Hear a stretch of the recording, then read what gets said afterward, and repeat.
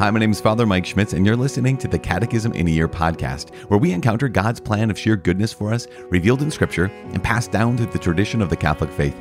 The Catechism in a Year is brought to you by Ascension. In 365 days, we'll read through the entire Catechism of the Catholic Church, discovering our identity in God's family as we journey together toward our heavenly home. This is day 5.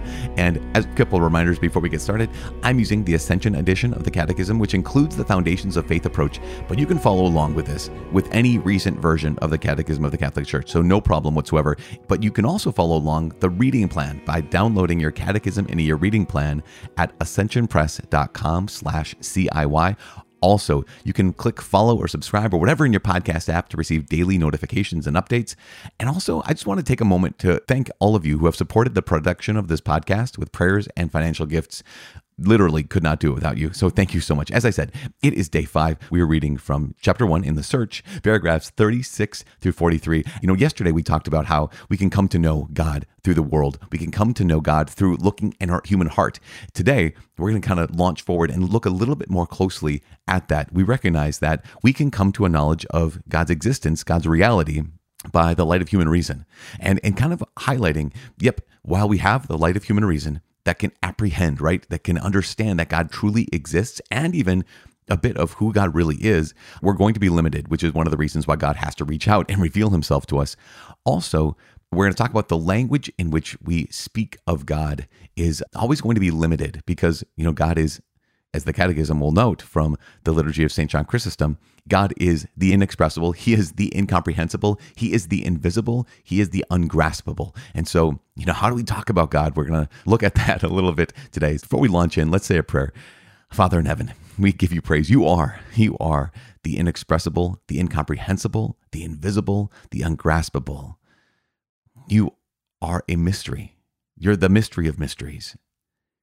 And yet you reveal your heart to us. You reveal your identity to us in the world you created, in the human heart that beats inside every one of our chests, in our minds, and in everything you created, Lord, in some way points to you, our Creator. Help us to get rid of all those things that get in the way. Help us to overcome those obstacles that can make it difficult to see you or difficult to acknowledge your goodness. And open our hearts, open our minds to not only love and understand you, but also to let you love us. In Jesus' name we pray. Amen. In the name of the Father, and of the Son, and of the Holy Spirit. As I said, we are reading from chapter 1 in the Search, paragraphs 36 to 43. The knowledge of God according to the Church. The Second Vatican Council stated, "Our Holy Mother, the Church, holds and teaches that God, the first principle and last end of all things, can be known with certainty from the created world by the natural light of human reason. Without this capacity, man would not be able to welcome God's revelation.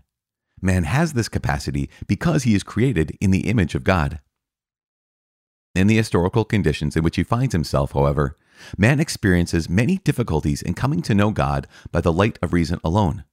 Pope Pius XII once wrote, "Though human reason is, strictly speaking, truly capable by its own natural power and light of attaining to a true and certain knowledge of the one personal God who watches over and controls the world by his providence, and of the natural law written in our hearts by the Creator, yet there are many obstacles which prevent reason from the effective and fruitful use of this inborn faculty.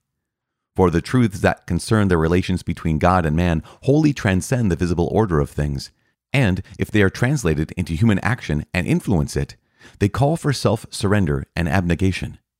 The human mind, in its turn, is hampered in the attaining of such truths, not only by the impact of the senses and the imagination, but also by disordered appetites, which are the consequences of original sin. So it happens that men in such matters easily persuade themselves that what they would not like to be true is false, or at least doubtful. This is why man stands in need of being enlightened by God's revelation, not only about those things that exceed his understanding, but also about those religious and moral truths which of themselves are not beyond the grasp of human reason, so that even in the present condition of the human race, they can be known by all men with ease, with firm certainty, and with no admixture of error. How can we speak about God?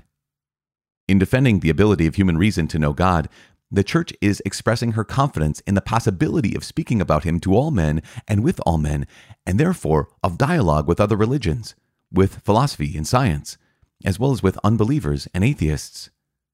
Since our knowledge of God is limited, our language about him is equally so. We can name God only by taking creatures as our starting point and in accordance with our limited human ways of knowing and thinking. All creatures bear a certain resemblance to God, most especially man, created in the image and likeness of God. The manifold perfections of creatures, their truth, their goodness, their beauty, all reflect the infinite perfection of God. Consequently, we can name God by taking his creatures' perfections as our starting point. For from the greatness and beauty of created things comes a corresponding perception of their Creator. God transcends all creatures. We must therefore continually purify our language of everything in it that is limited, image-bound, or imperfect, if we are not to confuse our image of God, the inexpressible, the incomprehensible, the invisible, the ungraspable, with our human representations. Our human words always fall short of the mystery of God. Admittedly, in speaking about God like this, our language is using human modes of expression. Nevertheless, it really does attain to God himself, though unable to express him in his infinite simplicity. Likewise, we must recall that between creator and creature, no similitude can be expressed without implying an even greater dissimilitude, and that concerning God, we cannot grasp what he is, but only what he is not, and how other beings stand in relation to him. Okay, so that is paragraphs 36 through 43. And I hope you caught the kind of, I would say, maybe the three main points that are communicated in this section. One is that we can come to a knowledge of God through the light of human reason. And this is, I think, really, really important. I mean, obviously, it's very important. But one of the things it highlights is, if you remember St. Paul's letter to the Romans, chapter 1, St. Paul says that, yes, even those who have never heard of the living and true God will still experience consequences, experience judgment, and say, wait, why? Paul says, well, because they have the light of human reason. They can look at the world around them, and our human capacity for understanding and acknowledging and even coming to know, in a certain sense, not only that God exists, but who he is, but the natural light of human reason is embedded in Scripture there in St. Paul's letter to the Romans, chapter 1. And going on to say, without this capacity, the Catechism says, without this capacity, that we can come to know God, we would not be able to welcome God's revelation. And we have this capacity because we're made in God's image. I love what Pope Pius XII had written. It's a document called Humani Generis. And he says, though human reason is, strictly speaking, truly capable by its own natural power and light of attaining a true and certain knowledge of the one personal God, he says, yet there are many obstacles which prevent reason from the effective and fruitful use of this inborn faculty. For the truths that concern the relations between God and man wholly transcend the visible order of things. That's so good. But, he says, but this knowledge calls for self-surrender and abnegation. And we realize, oh, that's right. So when I come to know that God is, then it means, oh, I'm not God. When I come to know who God is and who he is calling me to be, that calls for self-surrender and abnegation. And the human heart does not want this. In fact, he goes on to write, the human mind, in its turn, is hampered in the attaining of these truths, not only by the impact of the senses and imagination, right? I mean, C.S. Lewis talks about this at one point. He talks about how faith can be a virtue. And one of the pieces there is he says, I can know something is true. This is in the book Mere Christianity. C.S. Lewis says, I can know something is true and still experience fear. Like I can know that there's no monsters underneath the bed, but I can have that moment where I hear something and think, wait, is there? Pope Pius XII says, the human mind is hampered by the impact of the senses and imagination. I can sometimes, even if I know something is true, I can imagine it to be false. Goes on to say, our disordered appetites, right? So we have these consequences of original sin. We're going to talk about those later on. One of those is that I want what's not good for me, or I want to use what's good for me in a way that's not good for me or good for others. Another way to say it is disordered appetites. And Pope Pius XII says, so it happens that us, here we are in such matters, easily persuade ourselves that what we would not like to be true is false, or at least doubtful. And it's like, yep, I experience that all of the time. And I appreciate you pointing that out for me. But we go beyond this and recognize in the next section of how can we speak about God.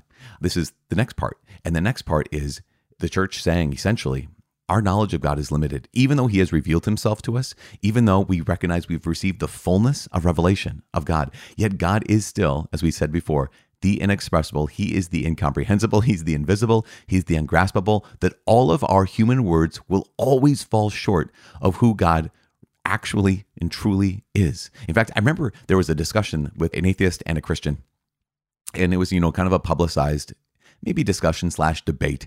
And at one point, the atheist acknowledged, and he said, listen, okay, I can acknowledge that maybe there is this ultimate ground of being that from which all things flow.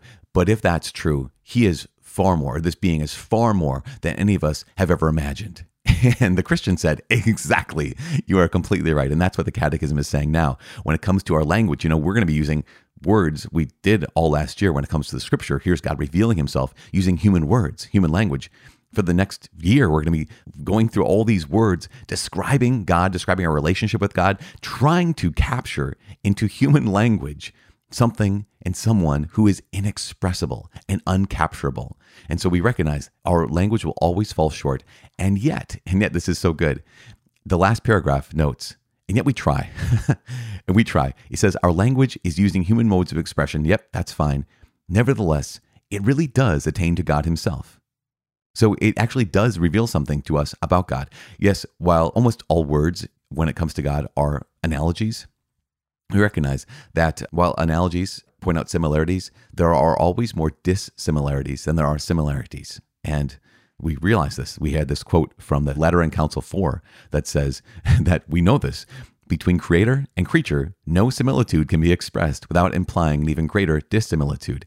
And so, yeah, we have similarities between God, who is the Father, and our fathers. Oh, that makes sense. There's a similarity, but the church is saying, yes. But there is also an even greater dissimilarity.